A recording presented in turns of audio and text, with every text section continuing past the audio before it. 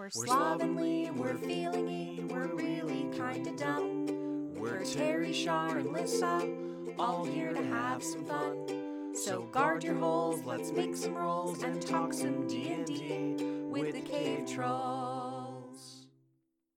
Laptop now? Look at you. This is the most millennial thing ever, is working both jobs at once. Yeah, my friend does the same thing. He has his work laptop, and then he doesn't necessarily work two jobs at once, but he always has his work laptop on him during work hours, and then just plays PlayStation during most of the slow times. And I'm just like, what a dream. Yeah, like, for legal reasons, this is all a joke. But back when I used to be in the corporate offices, especially once the pandemic hit, that used to happen all the time, right? Like I'd have the work laptop working on meetings or whatever while playing a game. But that's also when we launched Can't Be Killed originally, when I was just recording like 12 podcasts a week by myself. That I was usually, I'm like, other end, like, hold on, I gotta pause my recording. Yeah, so if we can circle back to that on Monday, that'd be great. And then I cut back to, so this is why the new season of Power Rangers is bullshit. Oh man. It's the millennial dream. That's what we're all doing, right? That's why we do this.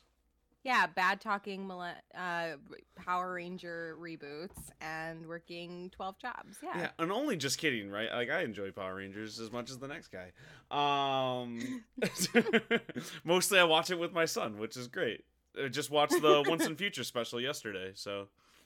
Oh, is that the one that's on Netflix that's like they brought back some of the original cast? Because I saw an ad for that yesterday. I haven't watched it yet.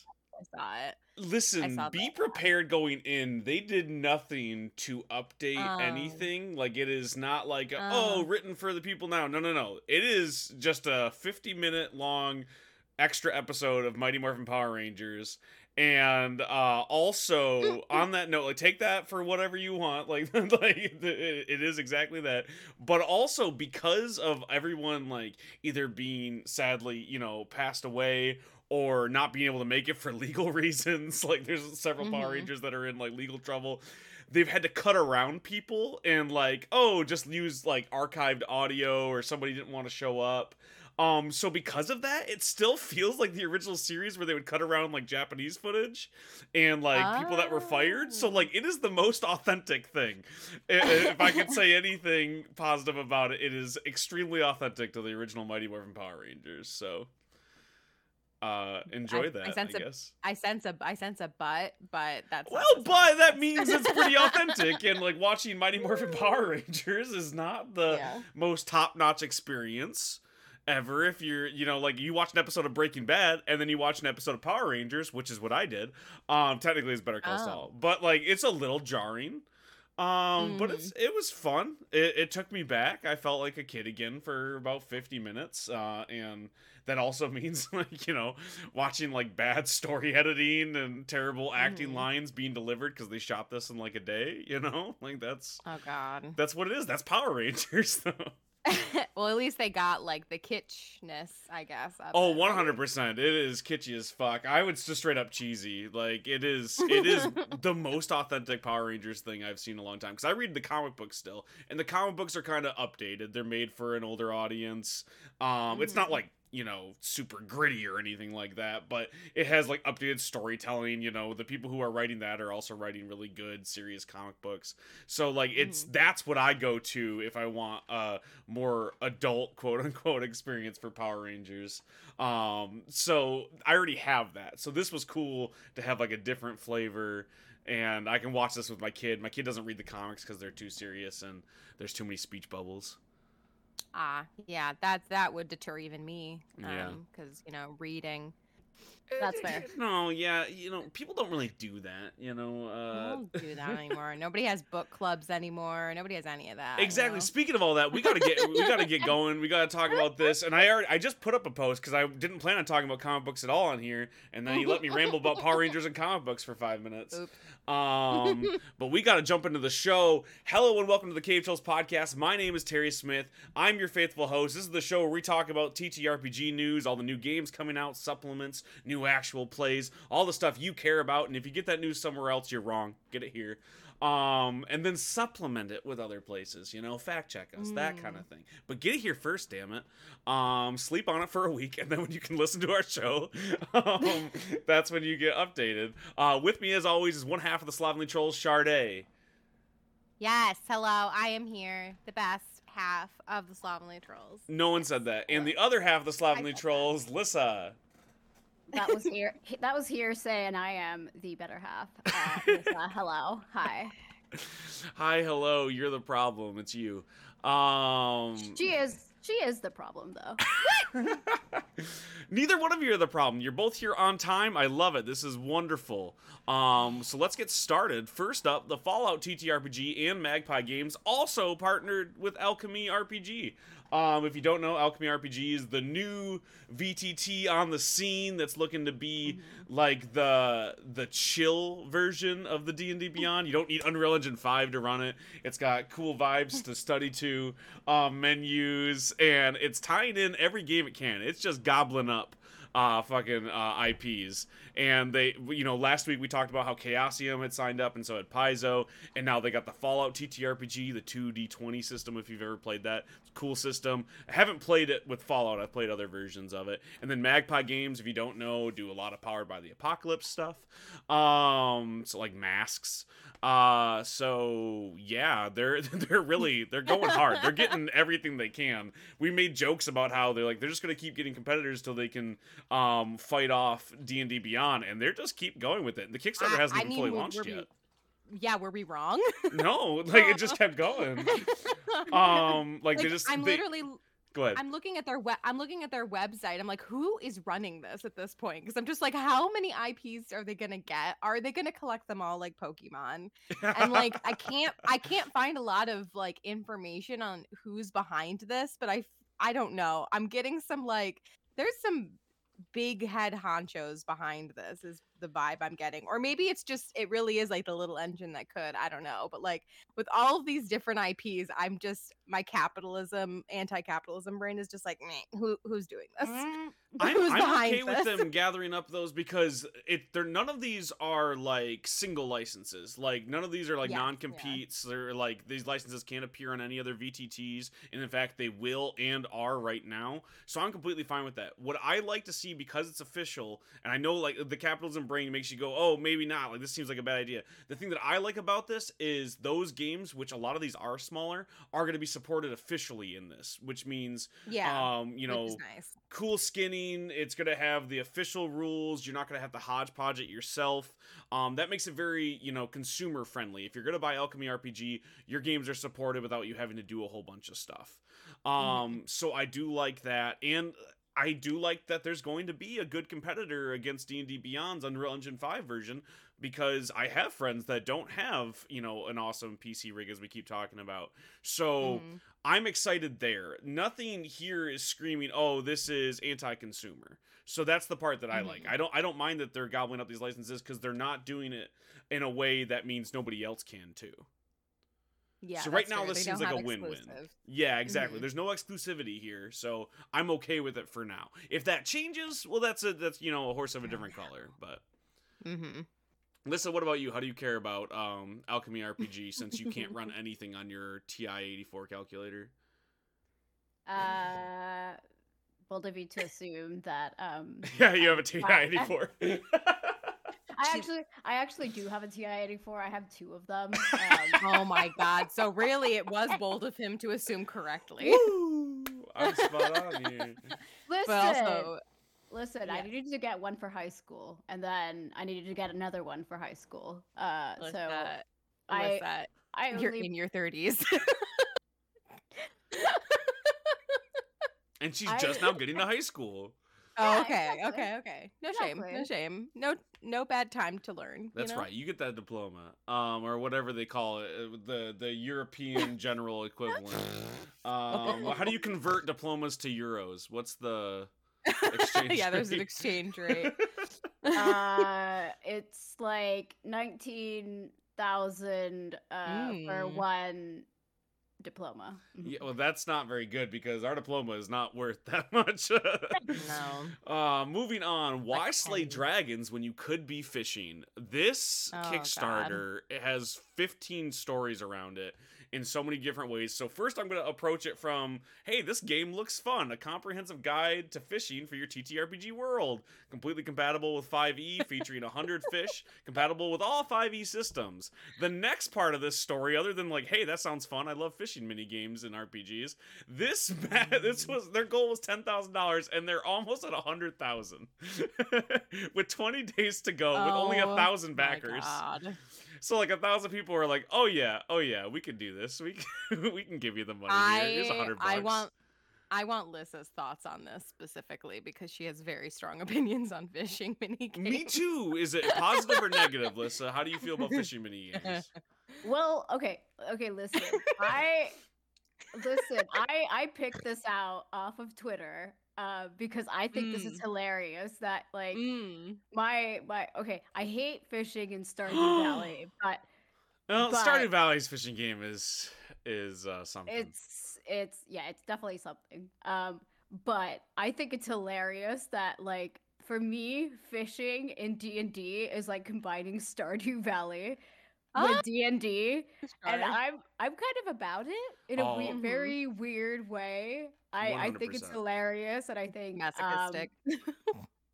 I think it has to be easier to fish in D&D than it is in Stardew Valley. That's what Just like the fact that you just said that means it's not gonna be easy. Yeah, I have a feeling like you're not gonna need to plug in a controller to do it well when you get to like the higher level fish in this Why Slay Dragons when you could be fishing. Whereas if you're playing Stardew Valley on PC, you're like, hey, can somebody give me some sort of accessibility controls because I can't do this. And I thought my hands worked fine before. I'm of the opinion that every RPG needs a fishing minigame, good or bad. Like I love a good fishing minigame. I hate a bad fishing minigame, but I'd rather have a bad fishing minigame than no fishing minigame in literally any game. I don't care if there's water or not. I want a fishing minigame in every game. So when they added fishing into Skyrim Anniversary Edition, you were one of the people that said, fuck yes, this is all and I already had that mod. I've been waiting for. Exactly. They didn't create that. They stole a very good mod. They didn't. Well, stole is a strong word. They did pay it. But you know what I mean? Like, they were like, oh, hey, people like this. I'm like, yeah, we fucking like this. I want to fish in every goddamn game. Like, give it to me, please. So I'm super pumped for this. This is an easy buy for me. It's also a pretty affordable project. So, like, where does it start here? It's got many levels. So, like, if you want to dump $100 into it, you totally can. But for $30, you get the digital PDF, and basically all of the stuff there. But $50 for the hardcover, I know that's on par with like stuff in stores.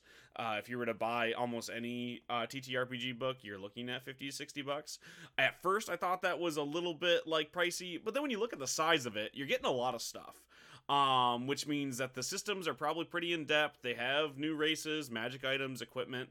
So like if they put the time into it, I don't mind paying that much for the hardcover. I'm definitely gonna go digital PDF just because I have a digital hoard. And $30 to me is affordable for that large of a book. Like if it was a little bit smaller, I'd say this is a little bit pricey, but I could understand and I can recommend that. I am a little hesitant just because I don't know what the system is going to be. Is it fun? Yeah. I have to assume people like this past just the idea. So I'm excited for it. I'd love to hear about you two. Are you going to buy this being such big fishing mini game people? I'm lukewarm on fishing. Like I go through phases. Like sometimes I love it. Sometimes I want nothing to do with it.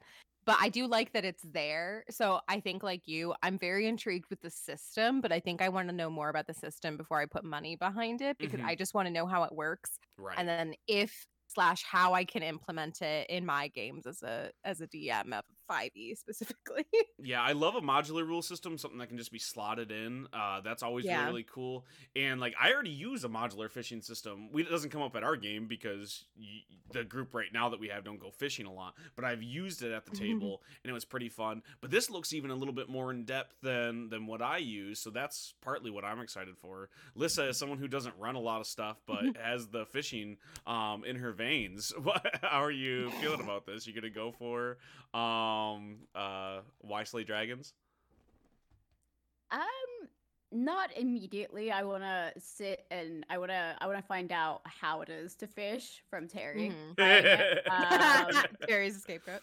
Yeah, Terry is going to be my product tester. I'll be fine. I'm fine with that. I test and so many then I want to products. hear, because like I like the idea of fishing in D&D, but I don't necessarily know that I need, like if you could like fish in D&D, I could just go there, roll a d20 and see if I catch fish. Like I don't necessarily know that I need a product guide system for fishing, so I want to know what the system is, if it works, and then maybe throw some money at it, you know? Throw some Fair, money at it. yeah.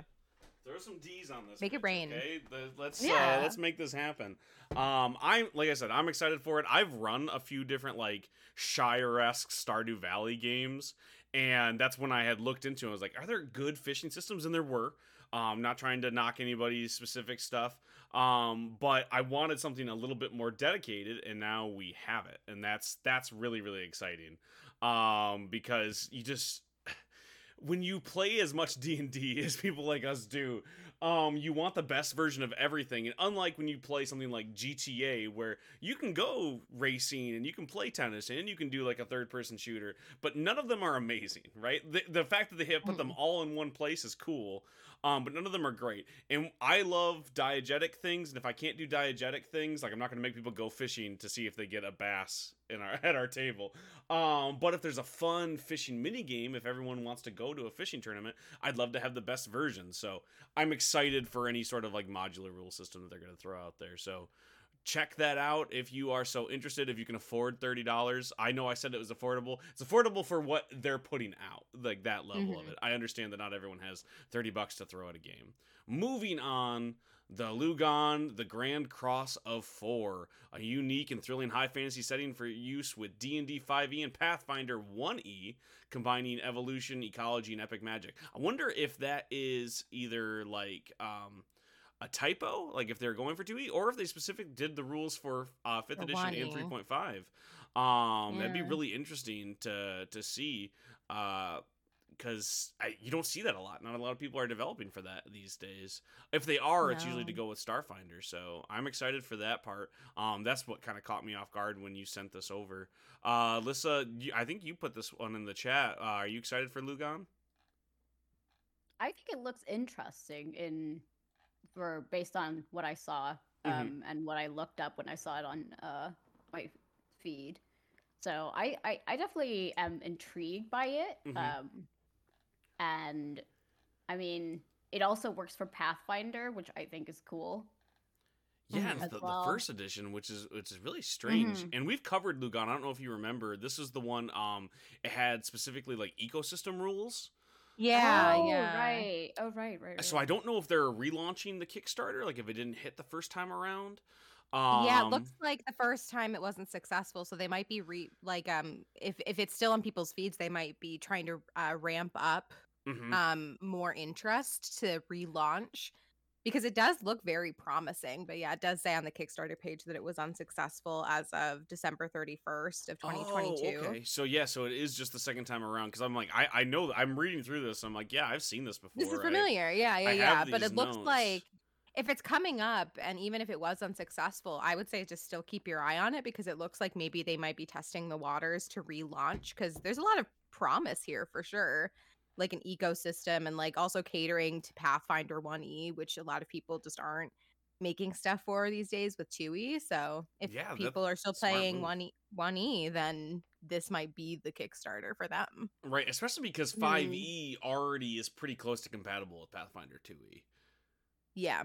from what I So, hear. Mm, Yeah. mhm. And it makes sense too if they've been developing this for a long time, as it seems like they have. They might have been doing it before 2E was really completely out and ready to be developed for. But yeah, so like very nature centric, the ecosystem stuff. We don't need to go into it again because we've already gone over this once before. But check that out. I was kind of interested to see that they're relaunching, and I wish them luck. It stinks that there's only so much. I was talking about this with a couple other like indie comic creators. You're competing with not just other D&D stuff, which you totally are, but you're competing with everything nowadays. Everyone's like like personal time is so niche and but still varied, where like they do lots of things, but they do their 5 eccentric things, you know, like like, oh, I'm really into Netflix and yo-yos. So it's like my interests are varied, but they're very specific. like it's kind of a contradiction. So it's just really hard. You're competing with so much stuff these days that you see a really cool project like the Lugan, and then it doesn't come to fruition because sadly they need 20,000 people to be interested and they only got 10.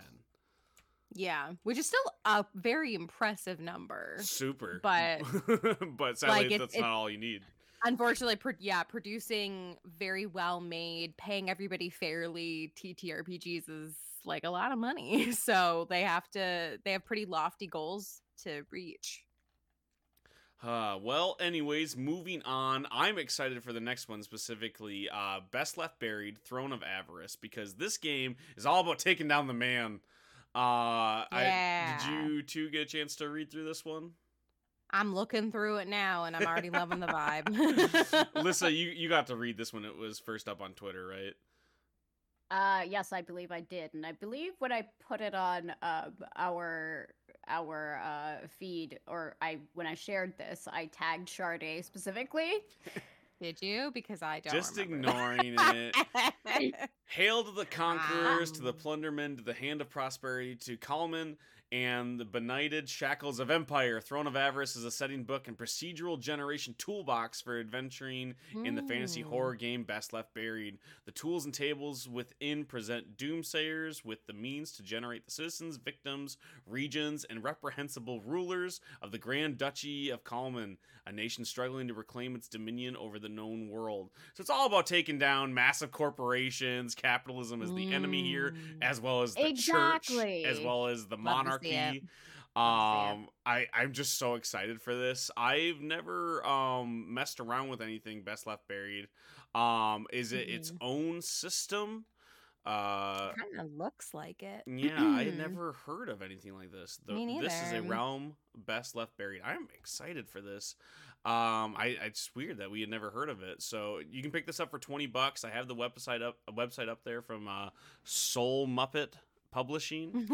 I've never bought anything from this store. Weirdly enough. It's weird, like, I buy so many, like, random things for TTRPGs, but I find one that I've never heard of, never purchased from, never shopped there. That always strikes me as a little strange. And you get 2 free adventures if you sign up right now, as well as discounts. I just got the pop-up as another website. And they got a Kickstarter up for Inevitable. They're doing that doomed Arthurian Western that we talked about. Okay, that's okay. So we have heard of this name sounds familiar, but I've never purchased anything. That's why. That's why we just haven't looked at like their website. We've seen their what was it? Was it a Dicebreaker article or was it a Kickstarter? It was on one of those two. For Inevitable, but we might have found it through Dicebreaker. Yeah, it is on Kickstarter. So we might have covered this. Like everything about this seems familiar, but I never bought it. But you can pick it up for $20. Where's the shoe? Other shoe gonna drop? Where's the Powered by the Apocalypse label? Oh no! I was like waiting for it. Is it in there somewhere? I'm sure it is. I don't see it yet. But I can still use the tools in this. So I'm gonna put that on my birthday list. It's coming up, just so you know. Just hint, nudge, nudge. Hint, nudge. The next one up is Break. We've already talked about this a ton, but you can go over to Kickstarter. It's only got 26 days left as of recording this right now. It hit its goal, so you don't have to worry about that. You're gonna be able to find this in stores eventually. Break is an easy to play game of exploration and teamwork set in a wonderful definitely dangerous outer world. This is the super anime D20 system inspired game. You know, it's got things from Miyazaki all the way to Dragon Quest. I'm very excited. I already have 3 different one-shots planned in this world. I backed it. I highly recommend it if you like anime stuff and D&D. Break, 2 exclamation points. You got to yell it.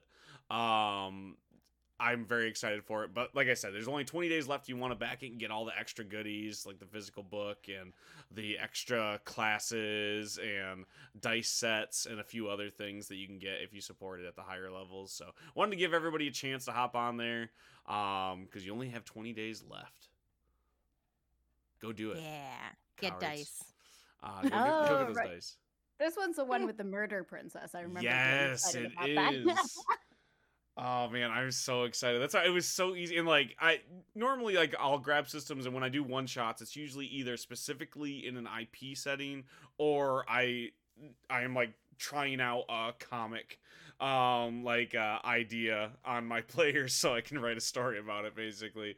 But this time around I'm writing it for their setting. I love the murder princess. I like everything they have going on there. So go check that out. Sharday, you gonna play Break when it comes out? I mean, I unclear, but I like that it exists. I'm intimidated by new things, Terry. Every time you ask me if we're gonna play it, I'm like, I don't know. I'm scared. Such a coward. It's okay. Me and Lissa will try it out because we are the brave. Moving on, Avatar RPG's first post-launch sourcebook focuses on Legend of Korra, location and characters. This comes from Alex Meehan over at Dicebreaker. The big expansion for the Avatar games finally out. So if you like Korra and you want more of the Powered by the Apocalypse Avatar Legends game, you can jump in there with a few new playbooks and lots of new tech. Because if you don't know, Korra takes place in the future of Avatar The Last Airbender in more of a revolutionary type place. So like the U.S. Revolution, just so you know. Just the U.S. one, none of the other ones. The Industrial Revolution, too, to be specific. I brought up the revolution the other day. I don't know. Well, my wife's like, the French Revolution? I was like, no, industry. The Industrial Revolution was everywhere, Terry. It wasn't just in the US. No, but it happened at different times in different places, Shar. Like, the Industrial Revolution, specifically, what they're focusing on here is, like, our automotive moves. It hit different places at different times. Mm-hmm. Oh my god, the tagline is "Do the thing, Julie." Yeah. And as somebody, as somebody who just finished watching it recently, that is amazing, and 100% love this. It's very exciting, and Char's coming for me acting like other places didn't do things or did do things. That's not what I'm saying. Saying like specifically like the Industrial Revolution as it appears in America is a lot of the inspiration for Henry Ford, you know. That guy. And you know, like, not to spoil Korra, but they hit on a lot of stuff that you would think about with Henry Ford. So they do. It's amazing. When I watched it for the first time, I'm like, is this Henry Ford slander? I love it. I love it.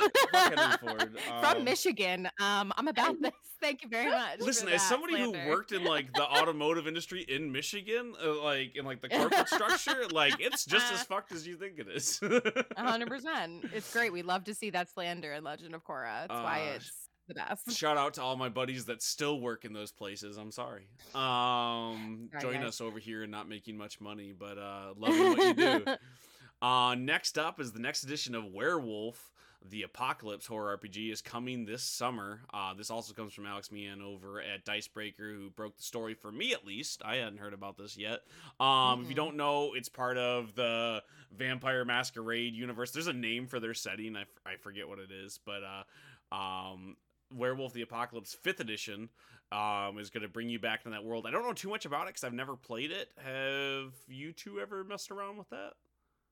I haven't played it, but I know people who are more familiar. Our friends at Megan's played it because Megan's a huge Vampire the Masquerade girly, and she is somewhat familiar with the werewolf.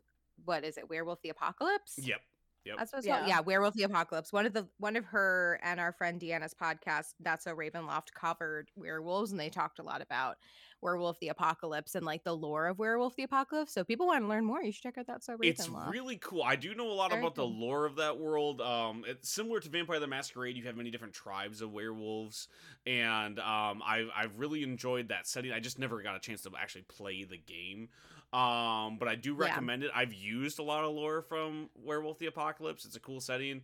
Renegade Game Studios is one that I begrudgingly shop for because their books sometimes are hit or miss as a publisher. I buy all of their Power Rangers, Transformers, G.I. Joe games. So you head over there. The thing, like, their print quality is unmatched. Like, those books are very, very nice books. Their editing is something to be Oh, no. yeah, it's Oh, left me no. wanting more than on one occasion. So I will say that I don't know anybody working on Werewolf the Apocalypse. I don't know what the what the version of it is right now. I will say the Power Ranger books have gotten better over time as they've released them. So there's that. They definitely care. They care about RPGs.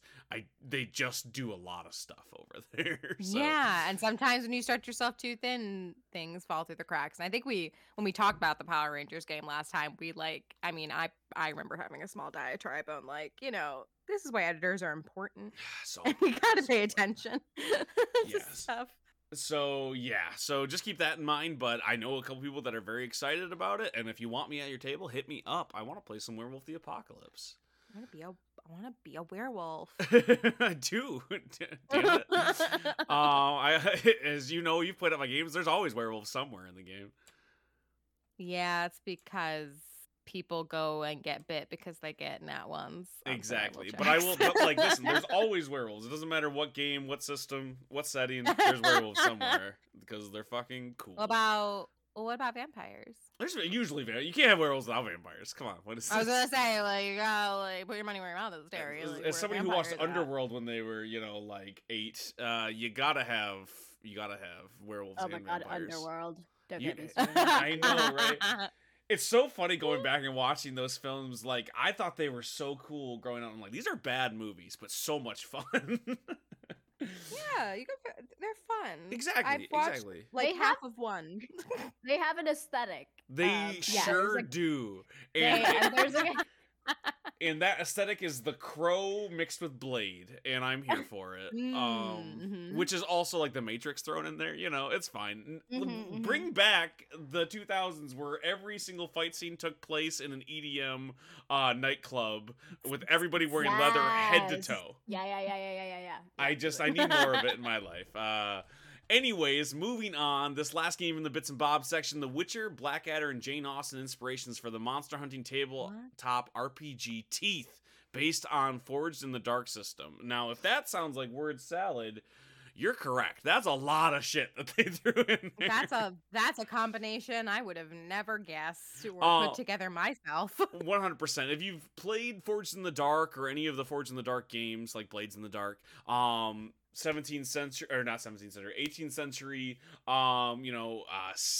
steam, punk, Gaslight District, type vibes there, Gotham by Gaslight, that kind of game mixed with fantasy, obviously. The Forged in the Dark system is really cool if you want to kind of have your player character, but also be running factions or like gangs and having a base of operations and going out on missions. It's a really good system for that. And that can be reskinned a million different ways. So Teeth coming in hot with another reskinning of this is kind of exciting. They have an open license, so you can develop things. I'm excited that people are doing that. I don't know too much else about it. I have a friend who was looking into Teeth specifically for a one-shot coming up, and they were excited about it. So if you like Forged in the Dark and all the other stuff that they're using as reference for it, check out Forged in the Dark, or not Forged in the Dark, but Teeth. Specifically, if you like Forged in the Dark and want to hunt monsters in that setting, Teeth is the way to go. Do you two care about any of the words I just said? There was a lot of them. There was a lot of them. There's a lot of, it's a combination that I'm intrigued by because I like all of those properties that they are saying. So I love The Witcher. I love Jane Austen. I'm not as familiar. What is this? Blackadder? I don't You know. being such What, an you don't know Anglophile, Blackadder? you don't know What the Blackadder? hell?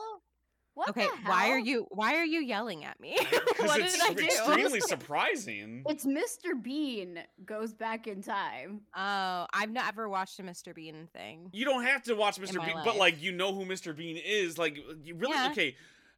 I know you are just a very stubborn person and you hate recommendations, but you love BBC. You love Uh-huh. British comedy. Go Uh-huh. go watch Blackadder. It's like I don't even know what else to say. Do it. Like, what's wrong with you? Why haven't you done it yet? I've been busy watching other things. and Have you just never preparing for heard of it? Eurovision. Has What it have you never been doing? crossed your feed in any way?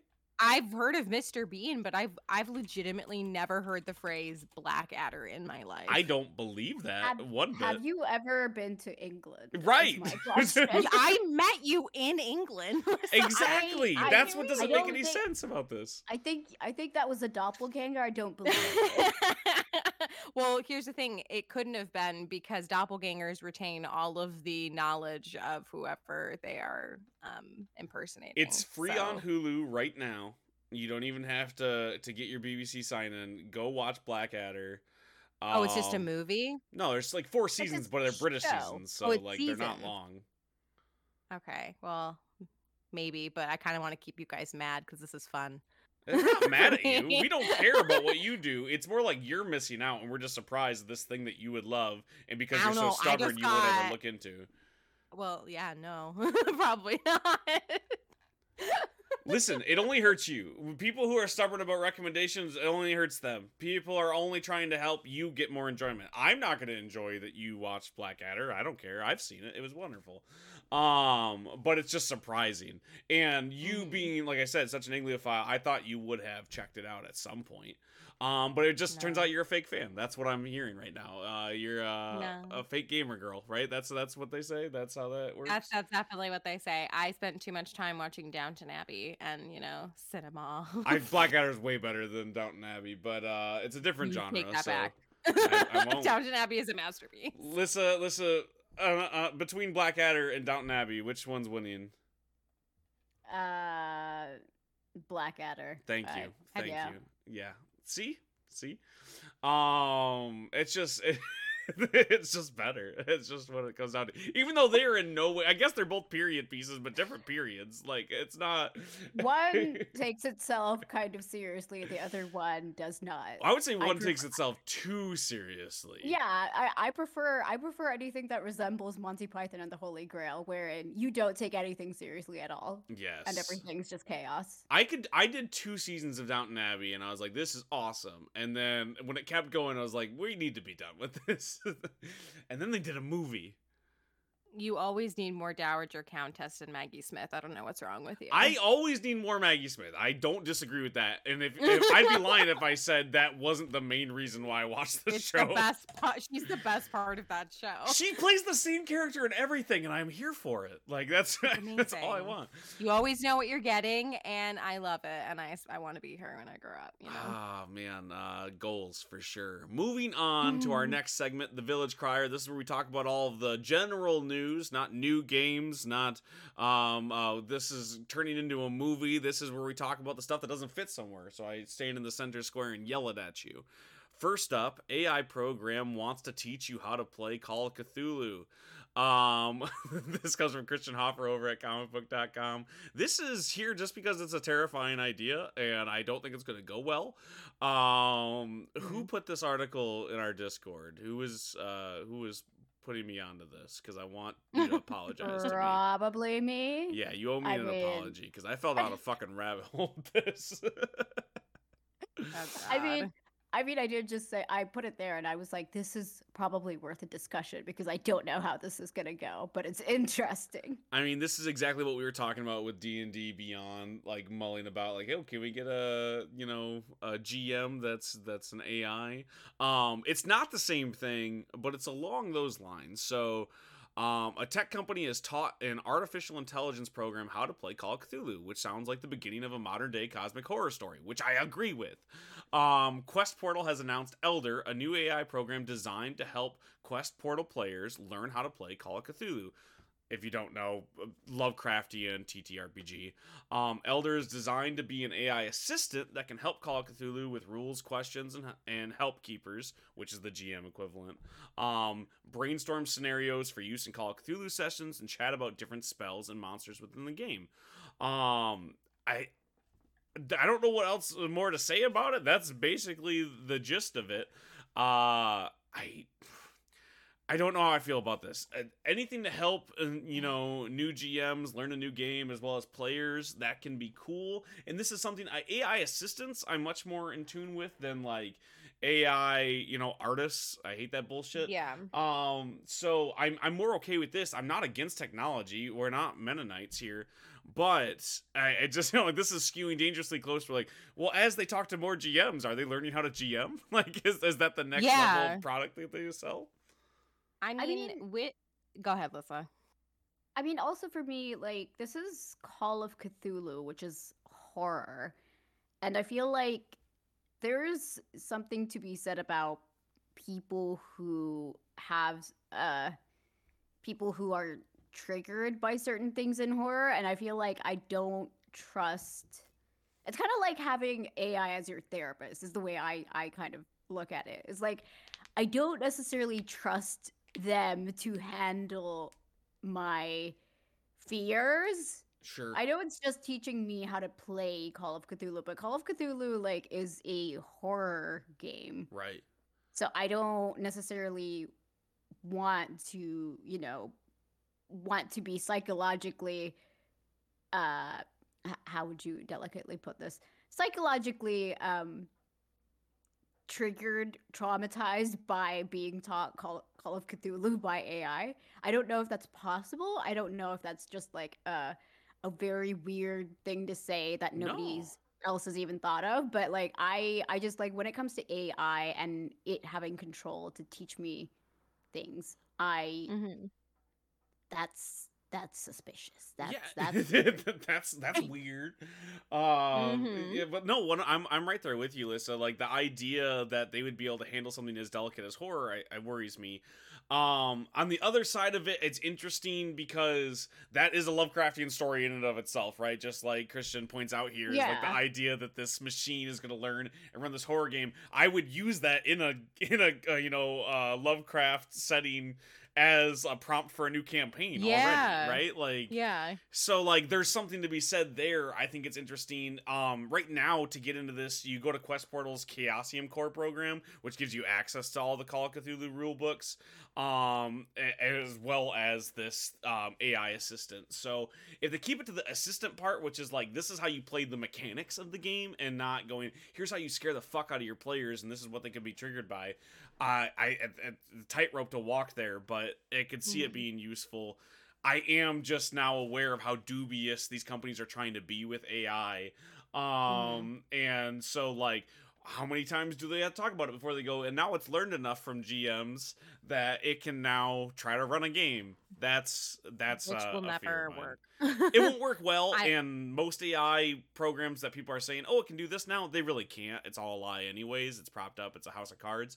But that doesn't mean it won't put other people out of work. Yeah, exactly. Like we should always be cautious with AI. And I mean, as a tool, I think like in its beginning stages, it's fine. When I was reading through the article, I kind of got Clippy vibes from Microsoft Word, like that little clip assistant. Like, hi, how can I help? Char, you just got to take some recommendations. Go watch Starstruck Odyssey of Dimension 20 because I'm working on it. I want to learn more about the Fae first, Terry. I have priorities. You're not learning anything about the Fae from yes, I am. From a court of Fae and Flowers. I'm learning so much about the Fae. Like you haven't even watched it yet. I know, but I know Dimension 20, and their goal is not to teach you. You know what I mean? I'm learning a lot anyway. But Clippy is a main component of Starstruck Odyssey. So okay, awesome. Yeah, that's kind of the vibe I got when I was reading through this. If it didn't have like the scary tag of AI, and they like maybe added more corporate speak to make it seem more like Clippy, I would be like more okay with it, because yeah, Clippy is super annoying, and like early versions of, Microsoft Word, like most people disabled Clippy, but he was there for you if, you really needed help. And if that's what this, tool bot is supposed to be for new players that primarily, have online games, it has like good intentions, but anything that uses the AI tag is always something to be wary about, especially like when you and Lissa were talking about, the AI not being able to handle triggers. I also got like just like a That's So Raven vision of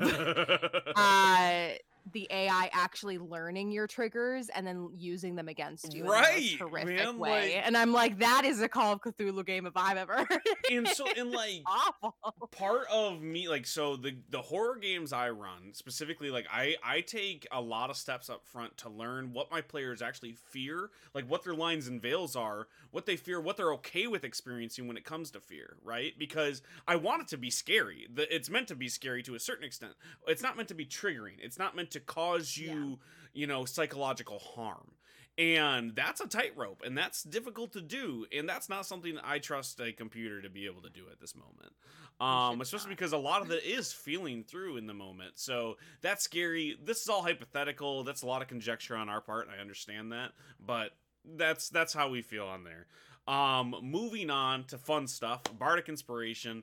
One of my favorite segments here. This is where we talk about the news when it comes to what is inspired by D&D and other mediums. So, board games, TV shows, music, etc. And right now we're going to talk about a new actual play. The next season of Dimension 20, GM'd by Matt Mercer, The Ravening War, which was a really interesting name. I didn't know what they were going to be talking about, and they had a really fun trailer, and it's actually going to be a prequel to A Crown of Candy, D20 favorite. I've never seen A Crown of Candy. That's not one that I've really checked out, but I know a lot of people that really, really like it. So all of our hopes and dreams dashed that Mercer was going to be running like a Star Trek Odyssey Season 2. But this is still really exciting. You don't have to watch Crown of Candy to enjoy it. I'm guessing you'd get more enjoyment out of it. I just started A Crown of Candy because of the announcement. So that's pretty exciting. Does this do anything for you two? Everybody is very hyped for it, which is awesome to see. And the trailer was like hilarious. Yeah, it was a good like trailer. It was a great, like I watched it as soon as it dropped. Like, this looks very interesting. Will I check it out? Hard maybe. I love Matt Mercer as a DM, so like I might check it out maybe as it's airing, maybe a year from now. I don't know. But it looks like it gave me Candyland vibes, because I haven't watched the and that's what it is. Original series. Yeah. So it's like dark Candyland. Candyland and I'm just like, well, Game of Thrones is the pitch for A Crown of Candy. Oh my god, that's a vibe. So I might check it out eventually for sure, in my list of actual plays that I still have to get through. It looks very interesting, and everybody like on Twitter blew up after it was announced. Yeah, and in true D20 fashion, like what happens is it starts with a very comedic concept, and then Brennan throws all of the pathos behind all of the characters within the setting. So then the joke characters slowly take it more seriously until somebody gets murdered or the super emotional moment happens and you're crying watching, this fully joke character experience real catharsis. And it's amazing. It happens almost every season. And so I'm really excited to go back and check out that one. Lissa, what about you? What does the Ravening War and A Crown of Candy do for you? Someone who doesn't watch any actual plays. Not a whole lot, to be honest. Like, if I were to get into it, which somebody asked me recently, shout out to Potions and Potpourri. They have their own podcast about D&D stuff and TTRPG stuff, and they play actual plays and stuff. They asked me whether or not I would be interested in listening to actual plays in podcast form, which it's a confusing topic. So like what it boiled down to was I'm more likely to watch something if I know somebody who's playing in it. So if it's like a mutual friend, if it's like I know them, I personally know them, I'm more interested. And I don't know, maybe I'm more willing to watch a podcast than an actual play. But I at this current moment in time, I know Brennan Lee Mulligan is good and hilarious and whatever. Like I understand this, but it just I'm not at the point. Like I think I have to start off with like maybe Dimension 20 Mm-hmm. and then move on to whatever extra stuff he does. Well, this is part of Dimension 20, right? Like, Yeah. But in Dimension 20 is an anthology series. Some of them have sequels, but for the most part, each one's contained. So, the reason why I always recommend Dimension 20, other than the fact that it's my favorite, that's the one that really got me into actual plays, is it's way more contained. A lot of the episodes of the earlier seasons, especially, really highly edited. They're bite-sized chunks, never longer than an hour. It's improv comedy, so it's entertaining even when they get into combat. So like that's the reason why I offer those ones, but it's about finding your flavor. And it is potentially, actual plays not for you. Podcast actual plays though, you have honestly way more, because a lot of the ones that come out in visual also do podcasts. You have all of those as well as the audio onlys like NADPod, HamPod. I don't know. Maybe you want to check them out. Pretty great. I don't know who does it, but they're very talented. Maybe maybe they've been featured on an episode of this show before. But they're fun things to check out. My recommendation, if there's a game that you're really excited for that you haven't been able to play, there's an actual play out there that plays that game, and you can check it out, hear them like learning the rules and playing through it in a setting.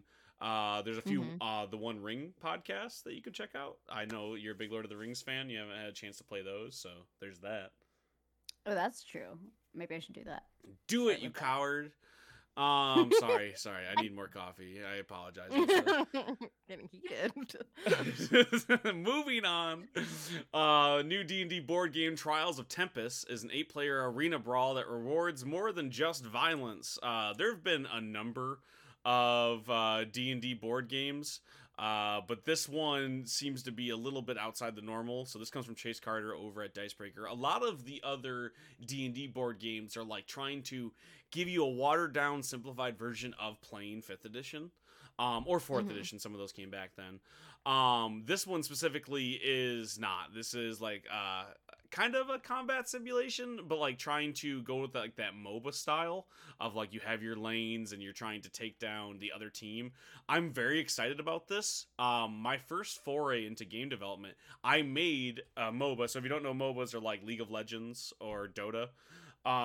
Where you have a team, you're trying to beat little monsters in your lane as you work up towards the enemy's tower, and they're trying to do the same, and you kind of meet in the middle, trying to take down each other's towers until you can defeat their base. And my first board game I ever made was that exact concept. It didn't sell. I'm not going to give you the name of it. You'll never find it. But seeing a big company take this on, I'm very excited for. Using the D&D license is really cool. You two don't play a ton of board games, right? No, not really. I don't know. I can't speak for Lissa. Lissa, do you play a lot of board games? So I used to when I was younger. I haven't recently. Not that I don't like them, because I keep coming up with ideas of like board games I should design myself. But like I haven't played it recently. I used to as a kid though. I was very avid board gamer girl. Board gamer girl. Oh my god, what a great Twitch tag. You should save that for yourself when you make your first board game. Gamer girl. I'm excited for it. It's using really cool minifigs. It's coming from WizKids, which is the arm of Hasbro that makes a lot of their board game stuff, like HeroClix. You use a deck of cards for your character class and race and like what they can do in combat. So it has a similar vibe to oh god, I can't. My mind just went blank. What's the name of the extremely popular board game? I'll just walk over to my shelf. Gloomhaven. Monopoly. Gloomhaven. It plays like Gloomhaven. Gloomhaven. I know. Oh my god, oh Gloomhaven. Yeah. I don't. I know. I had to look at the box to remember the name of the game. It's just one of those mornings. It truly is. Also, I have so many board games on my shelf that I'm looking at. Yeah, right you now. are a board game. I think the last time I legitimately played a board game was with you. Was with me. Your wife. Yeah. If you've never played Gloomhaven, maybe the Power Rangers flavor would do more for you. So Power Rangers Hero of the Grid plays similarly. You have your minifigure and your deck of cards, and that's how you do combat. I know Sharda, you love playing Heroes of the Grid, right? So yeah, I totally know exactly what you're talking about, and I'm so enthralled by everything. Well, when Trials of the Tempest comes out, we will play it. Because Okay. you better bet your bippy that I will have it here. Yeah. You will. You That's will. not even a doubt in my mind. I will. My birthday's coming will. up. Just hint, hint, nudge, nudge. Let's keep a tally of how many times Terry brings up his birthday between now and his birthday. Listeners, if you two can for this guess episode. how old I am turning, I don't know. I have nothing to provide you other than my heart and soul. Gold star. But I'll tell you, yeah, exactly. You get a gold star. I'll tell you if you're right or not. I'll give you a hint. It's Wow. not 95 because that's what my daughter said. Oh God. Yeah. Aww. It's also not 45, which is what my father-in-law said, and he looked me dead in the eyes and said it, and he is laughing afterwards because he knows that's not correct. But there was a moment of him was like, "But is he? Like, is that right?" As I pick out the gray hairs from my head. That's it for this week's Cave Trolls. Thank you so much for listening. If you want to find us, you can do so at campykillcreations.com. You can email us campykillcreations@gmail.com. You can find us at Twitter at CaveTrollsPod. You can support us over on patreon.com/campykillcreations. Get bonus content, early content. Shar does lore rewrites for D&D content over there. Really, really cool stuff. I do the illustrations. Alyssa does the redesign and the design purely. It's always redesign, though, because we're like, hey, this awesome thing that you did, can you do it differently? And Alyssa works magic and goes, yeah, I guess I can do 15 versions of this if I have to. So you can check that over there. You also get bonus episodes of Slovenly Trolls, and you can take part in our polls. Go do it. It keeps the lights on, the mic's rolling, chicken sandwiches in our pockets because we're hungry. Okay. You can find me at Resident Stevel on Twitter, and you can also find me in comic book stores as T.S. Luther. Please follow my comic book stuff. I got a post up on Patreon right now trying to figure out if we have any comic book fans in the Trolls. So let me know if you like that stuff, because I'm interested. Moving on to other plugs that people might like, I guess. Sharday, where can the people find you online? Well, I guess people can find me on the Slovenly Trolls podcast, where we do monthly deep dives into problematic D&D bullshit and then encourage people to do better by learning from history. And I also run the Slovenly Trolls Twitter. At Slovenly Sounds Trolls. like you're walking the Slovenly Trolls Twitter today. I am, because I need more coffee now too. Because now words are not wording anymore. Oh, you can also find Bitches and Books over there on our Patreon, which is our monthly book club, hosted by Lissa. Speaking of Lissa, the other half of the Slovenly Trolls, where can people find you? I do not exist in real life or on the internet.